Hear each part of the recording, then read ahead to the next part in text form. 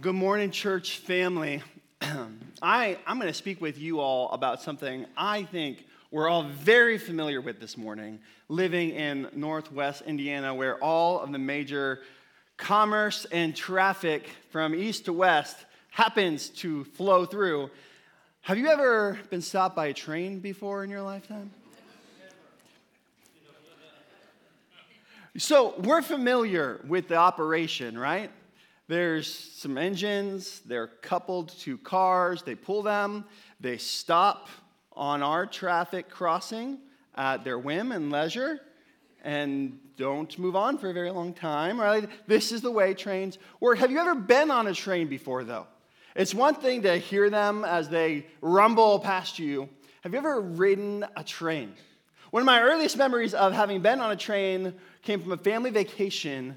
I was probably 10 years old. We went on a 2-week camping trip to Colorado, never to do it again. And it was amazing. I don't know why we didn't. But one of the things we got to do was out near Leadville, up in the Rockies, we got on touristy steam engine locomotive passenger car. When we rode out for, 45 minutes and somehow wheeled around and came on back to the station, and the power of being in a dead stop with, I have no clue how much this thing all weighs together, just like thousands and thousands of pounds, right, like easily, and then it's loaded up with people, and then all of a sudden you hear, and then you feel the jolt, and then you start moving slowly off in a direction, and you come around the turns in the scenic mountains, and you're looking down the line of cars as this thing is pulling you along, and it's incredible. And I mention that because I've also seen videos of people that want to show off by attaching a train car to a rope and then, demonstrating their strength by pulling it down the tracks. And you can't help but be impressed by the human feat there on the one hand. Right? I could not objectively perform that operation. However, you also kind of have to wonder, but why? There's a locomotive. There's an engine. And I say that because we've been in this series on Christian maturity. Right? And we've been talking about the fact that God wants me growing, and God wants me holy, and God wants me wise, and God wants me discerning, and God wants my heart on things above, and God wants me generous last week. And the temptation, I think, can be that we take this railroad track in front of us, and we're thinking, I know the direction I'm supposed to be going. I'm supposed to be heading towards holiness, towards maturity, and we start thinking, well, maybe if I just invert this track and I use the cross ties as a ladder and I start climbing, I'm going to get, growing, now discerning, now wise, and then I'm trying to get up to the mind on things above thing, but I'm running out of strength and I'm running out of steam and I'm trying to pull this car with me.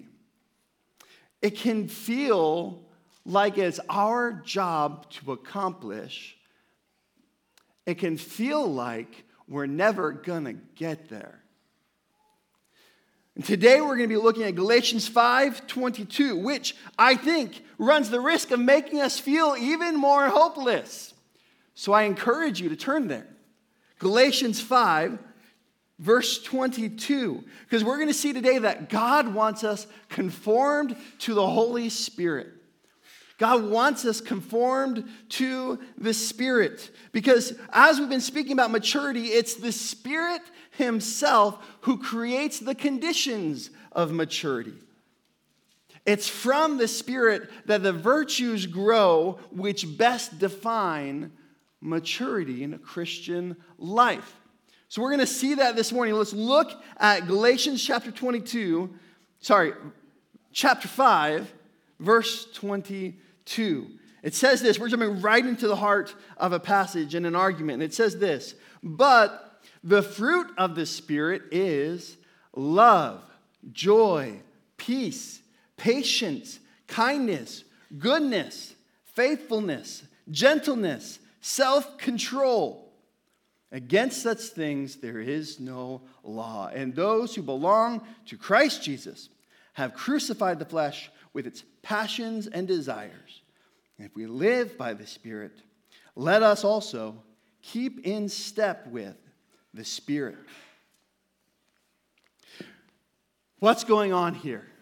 Do you see already the tendency we might have to feel like, love and joy and peace and patience?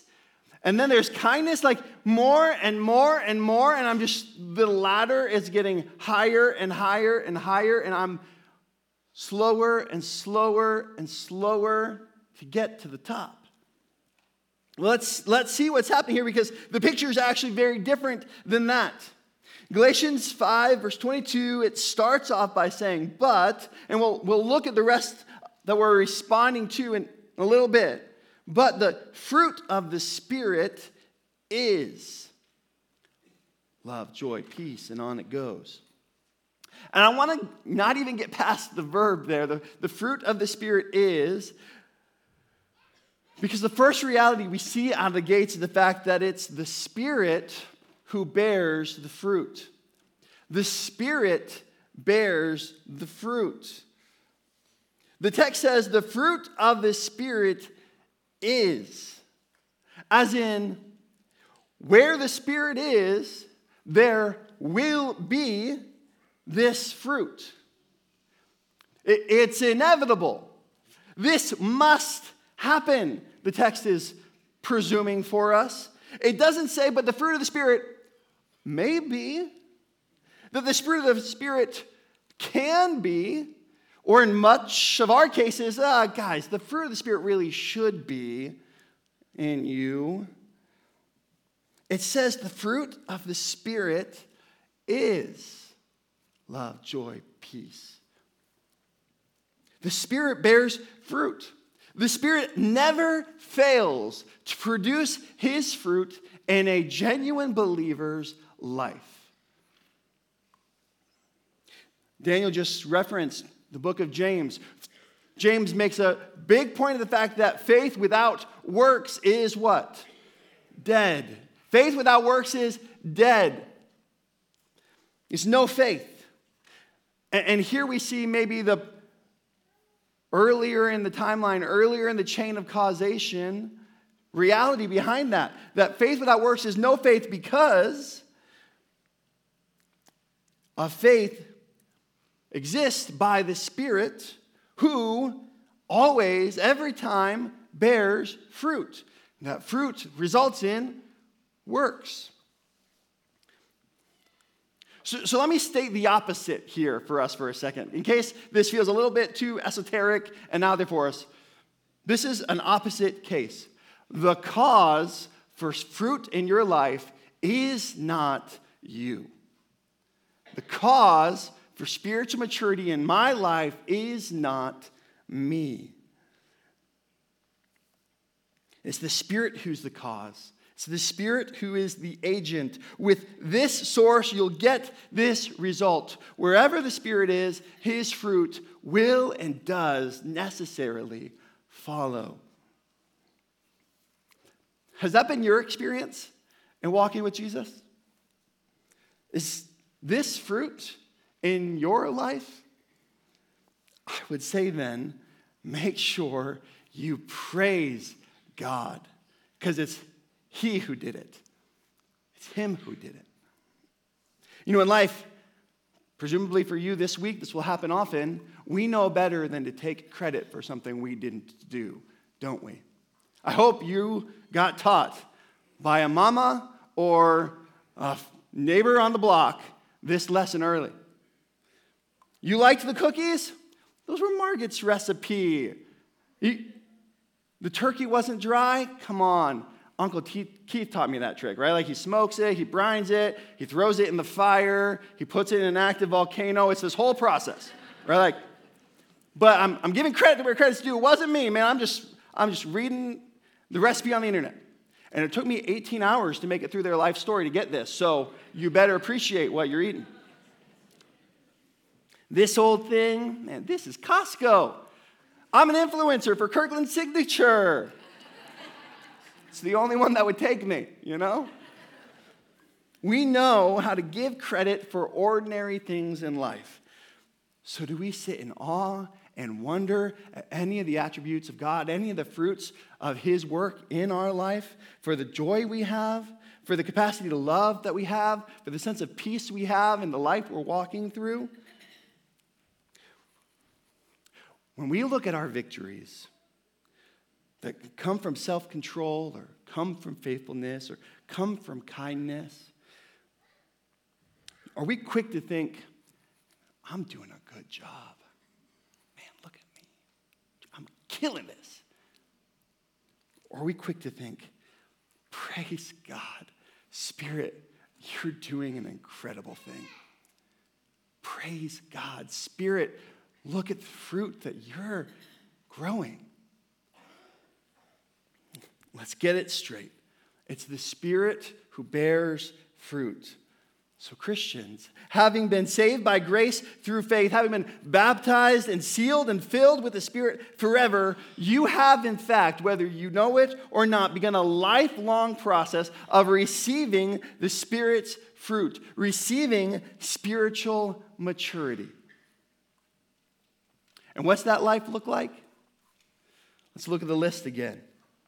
For the fruit of the Spirit is love, joy, peace, patience, kindness, goodness, faithfulness, gentleness, self-control.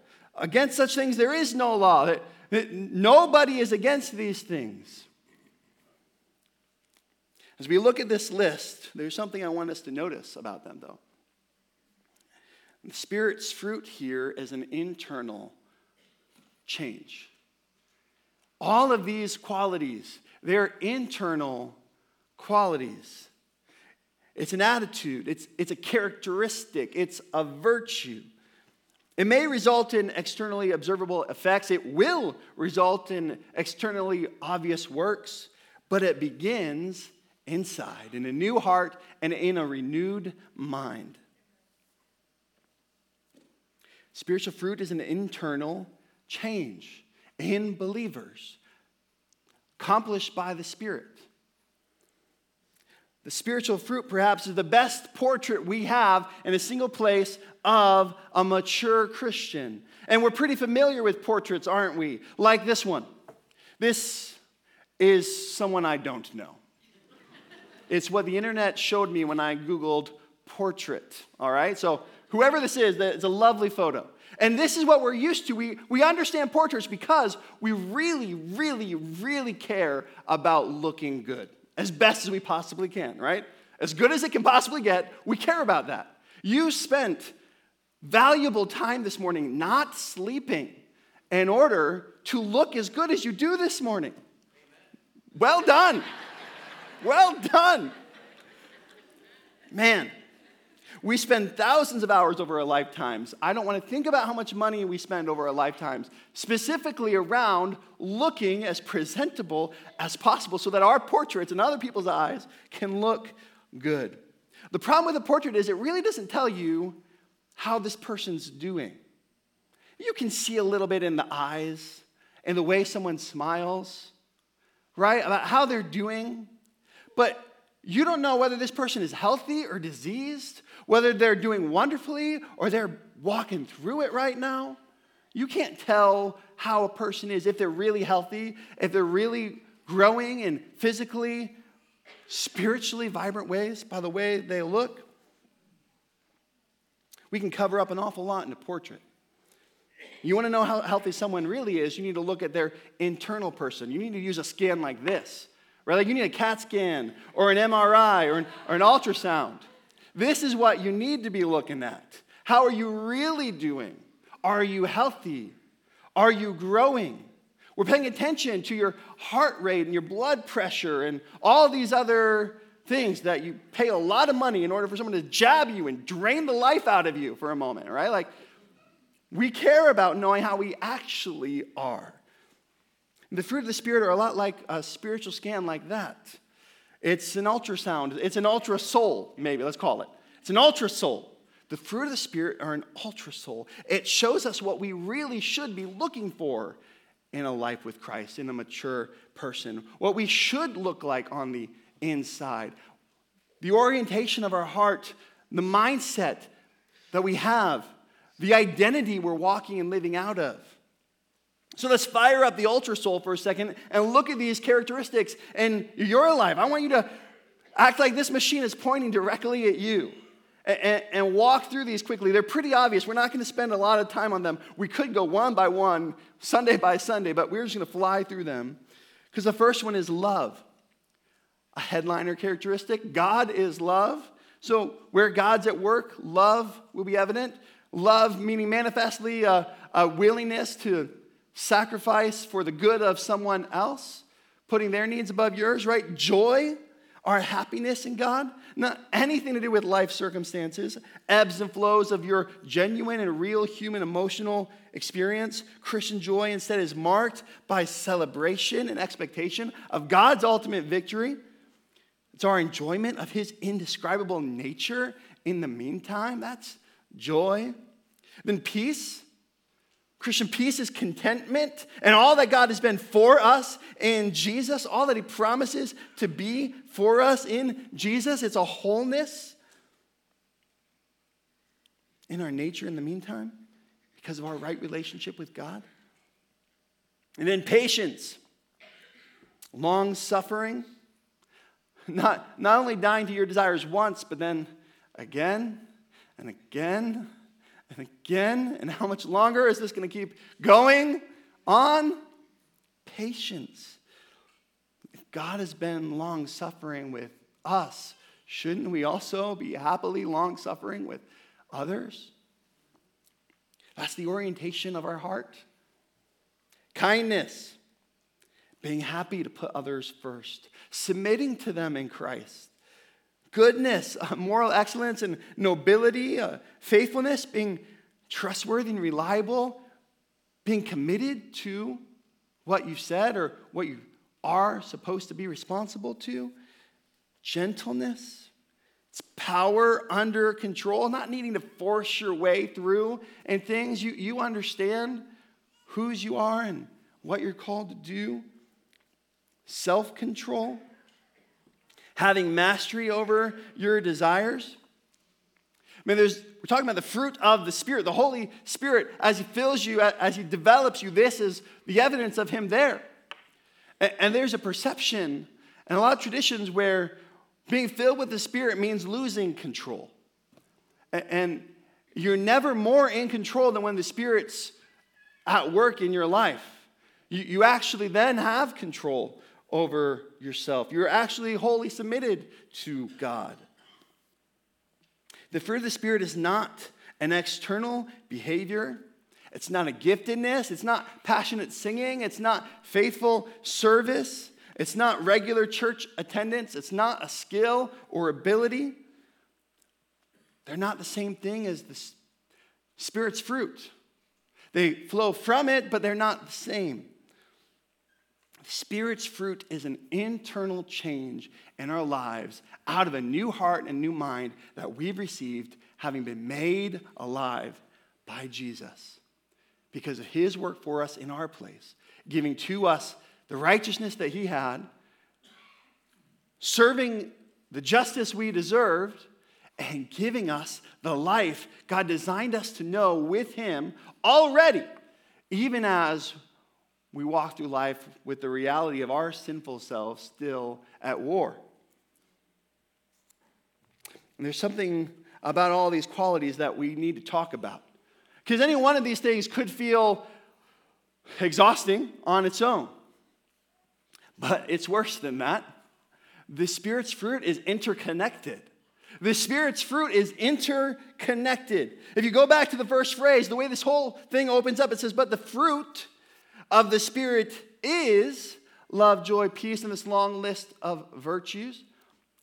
And all my grammar people in here are like, hold up, though.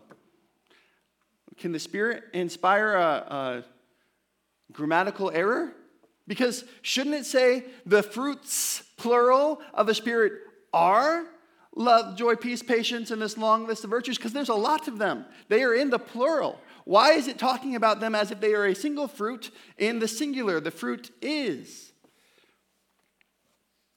Because it's a fruit, singular, of the Spirit. They come together. The Spirit's fruit is interconnected. Which I mean, let me just say the bad news up front. If you don't have all of them, you don't have any of them. These qualities must be taken as a whole, because when the Spirit's in control of a person's life, all of them are there, not just some of them. The Spirit is singular as the source, and he gives us one completely new heart and soul living out of its new identity. And so the fruit of his presence then is complete. It's whole. It's an entire harvest. John Owen called it concatenation. Concatenation. Con with catenation. Mingled together, linked together chain that results in something. Concatenation. Linked together for a result. That's what the Spirit's fruit is. I heard Pastor Tim Keller talk about the fruit this way. Think about it this way. Peace, one of the fruit, right? Without humility, though, which is another one of the fruit, is false peace. It's no peace without humility. Because peace without humility is maybe ultimately derived by pride, thinking that you're in control. And so I feel peace because I got this.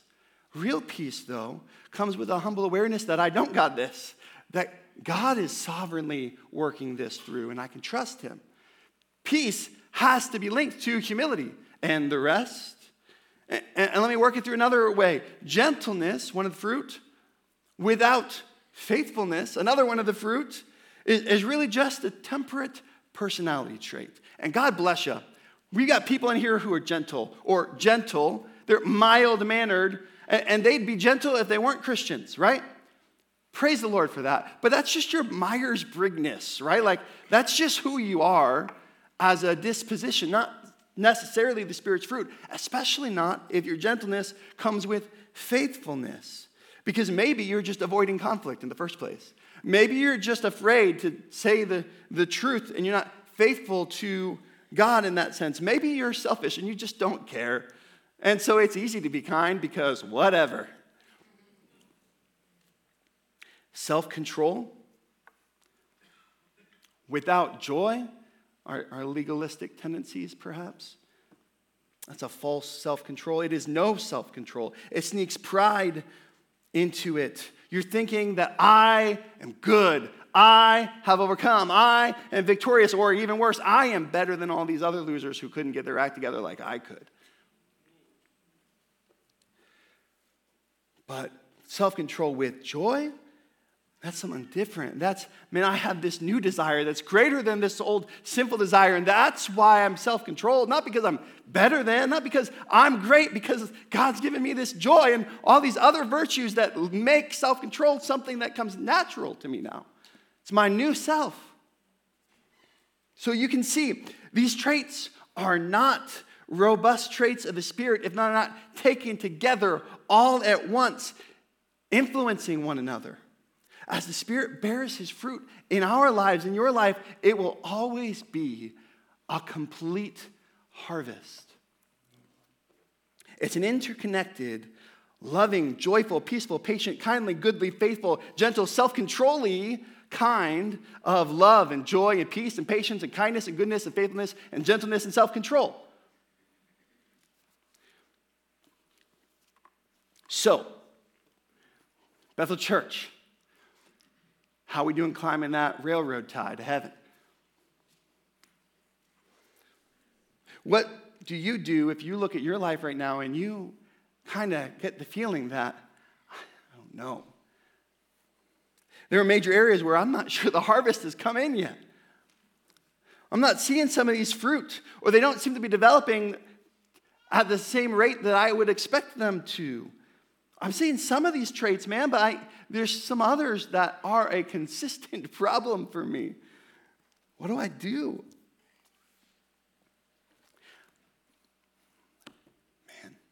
I am encouraged by a few things. First, that Paul uses fruit as the metaphor here, because fruit sure doesn't grow quickly. It doesn't happen overnight. When you drive past that orchard all spring and summer long, and you know fruit is growing, but you don't notice it. Not until late in the season, not until fall. And even then, right away, that fruit is not ready yet. Man, it's sour. Try that green banana, but man, you are not going to enjoy the experience.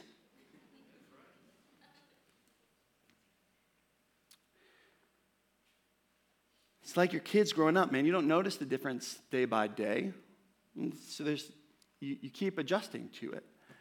But then they go away to a week at grandma's or camp, right? They come back and you're like, are you 3 years older? Like, wow, what happened? I was just 7 days. Or that measuring stick for each year, like birthday, right? Like you're like, can't deny it. They are changing.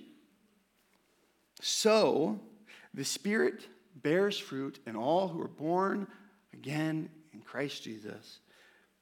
Internally, interconnectedly, perhaps maybe not in obvious ways all at once, but always with a gradual change towards greater and greater results. But even still, you may look at this list and think, there's no way I can make my life look like that. And to a degree, I think that's Paul's point here. We can't do it ourselves. Friends, this is the Spirit's work, the Spirit's fruit. Maturity in our souls cannot be manufactured, but it can be cultivated as we depend and conform to the Spirit. And that part is spelled out in grace in the verses that close the moment and the verses that precede it. Because in verse 24, he says, those who belong to Christ Jesus have already crucified the flesh with its passions and desires.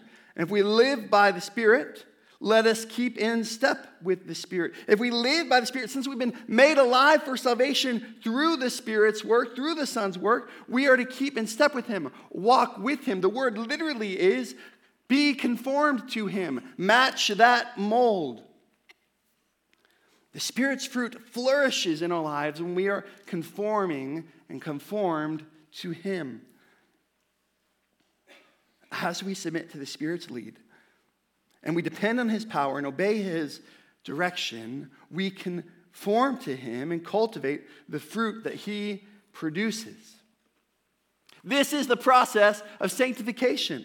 We're no longer doomed to the results of our sins and our desires of the old man, because that old man was killed in and with Jesus when we trusted in Him. We're now able to start noticing the Spirit for the first time in our lives. We're now able to obey and depend on the Spirit. We're free to do that for the first time in our lives, which brings about the results of the Spirit in our lives. The Spirit's fruit flourishes, especially as we conform to Him. We walk with Him. And the entire context here in this passage has been building this argument that we live by the Spirit under grace. If you go back to the beginning of chapter 5, in verse 5 it says this, through the Spirit, by faith, we ourselves eagerly wait for the hope of righteousness. Like we are saved by grace through faith, given the Spirit and led by the Spirit, then we grow towards the righteousness, towards the maturity and holiness God has for us. In verse 13 he says, you are called to freedom, brothers, but don't use your freedom as an opportunity for the flesh. Life in the Spirit is not now a free pass to sin. That's not its purpose. Verse 16, I say, walk by the Spirit. Be conformed to, match the step of the Spirit, and you will not gratify the desires of the flesh. For the desires of the flesh are against the Spirit, and the desires of the Spirit are against the flesh. These are opposed to each other to keep you from doing the things you want to do. But if you are led by the Spirit, again, there's this conformity to Him, you are not under the law. He's saying here, your old self does what it does because of what you want. That is why your old self does what it does. That's why you sin, because you're choosing to want the same things you used to have to want. Things that weren't of God.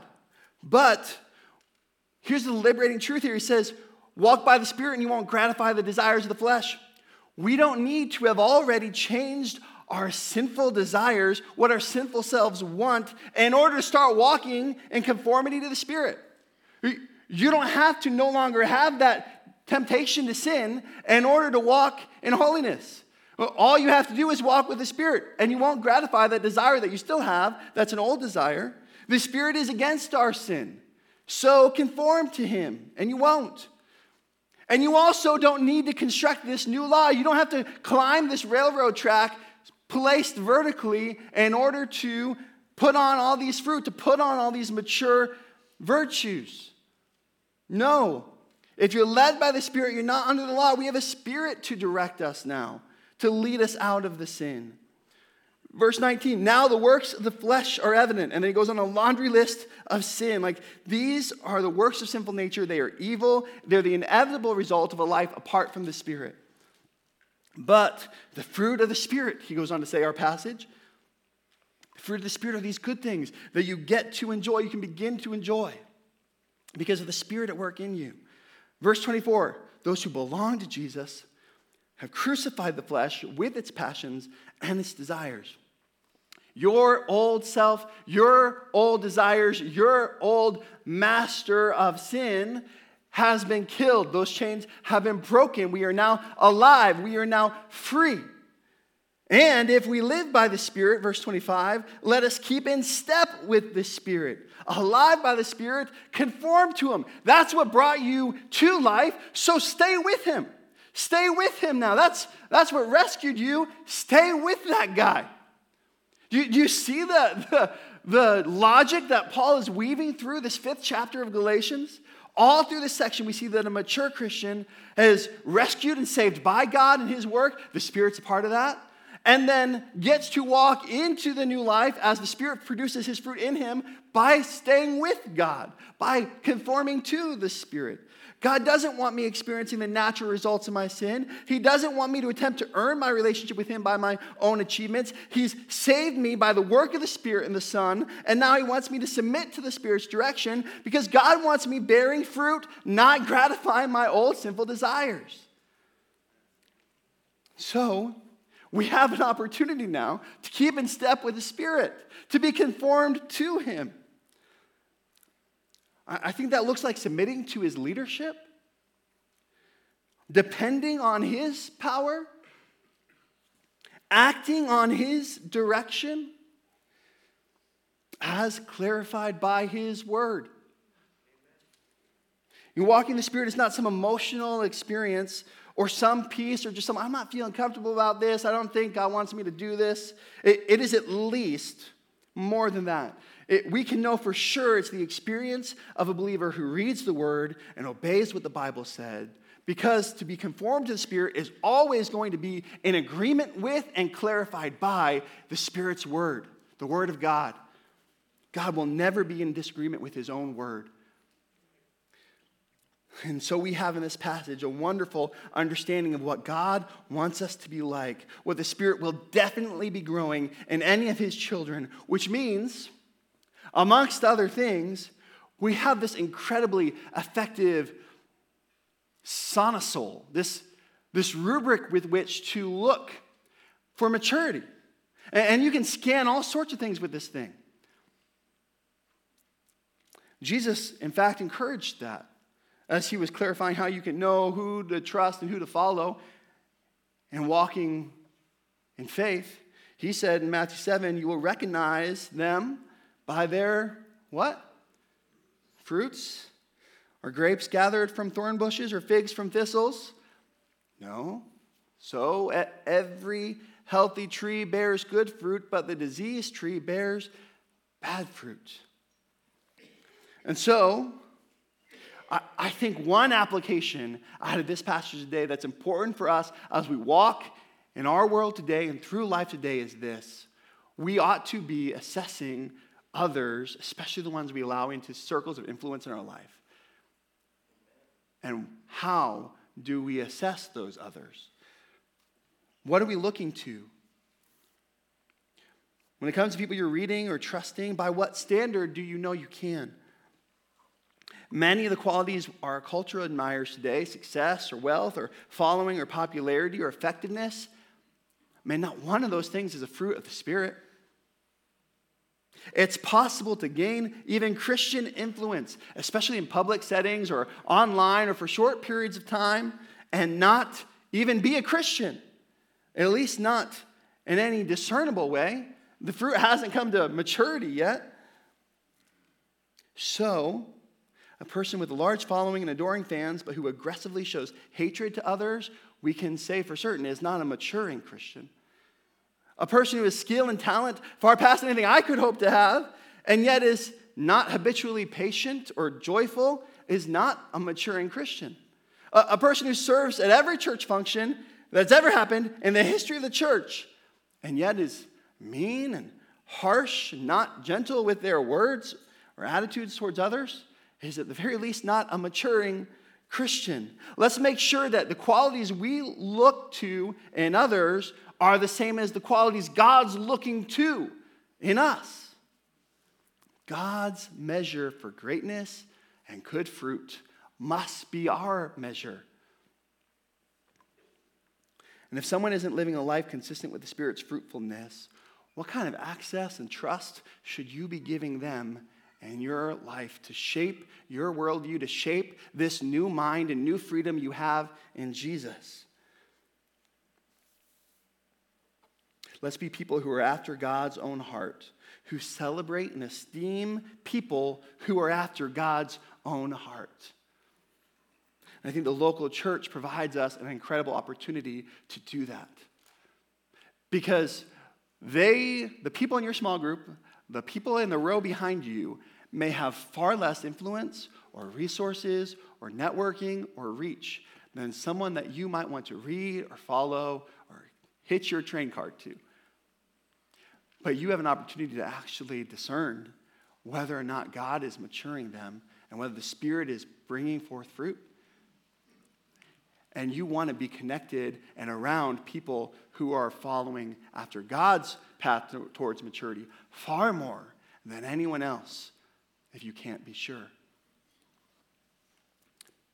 That's assessing others, though. And so we ought to ask, too, how are we assessing ourselves? I mean, the next time someone asks you, I hope you've got people who are asking you this. We'd love to connect you into a community where this could happen. How are you doing in your walk with God?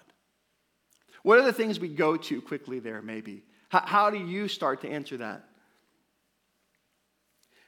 Let's make sure we don't evaluate ourselves against other people. Let's even do better than evaluating ourselves against who we used to be. Let's evaluate our hearts against this harvest, against this fruit.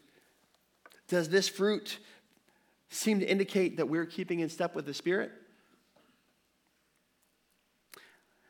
And let's be careful not even to point to the impact we're having on others. Like, man, I'm really making a difference here, and people are being shaped and changed by me. It's like, listen, if your own life isn't growing in these areas of fruitfulness, even if you're having an impact on others, we may be missing everything. Is God's fruit ripening? Are these traits more and more the instinct of your life? A Christian is conformed to the Spirit. And what that means is we've given up trying to tape fruit to our lives. We've given up trying to be enough to pull the train up the tracks. We instead recognize day by day as we look to His Word, as we spend time with Him, that I'm a car that was chained to the earth behind me. But the Spirit has come through the gospel and broken that chain. And the gospel is powering the engine that brings me guaranteed towards holiness. And the Spirit is that coupling with which all I have to do is stay connected, stay conformed. The gospel will change me if I keep going back to it, if I stay connected through it. So as I think about this passage, I praise God today.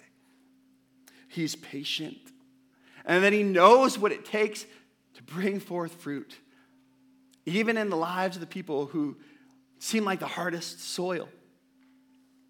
God will cause his fruit to grow and his children through the gospel and the Spirit's work. So let's enjoy it flourishing in us by conforming to him and following his lead, rejoicing in the liberation and life we have because of his work for us.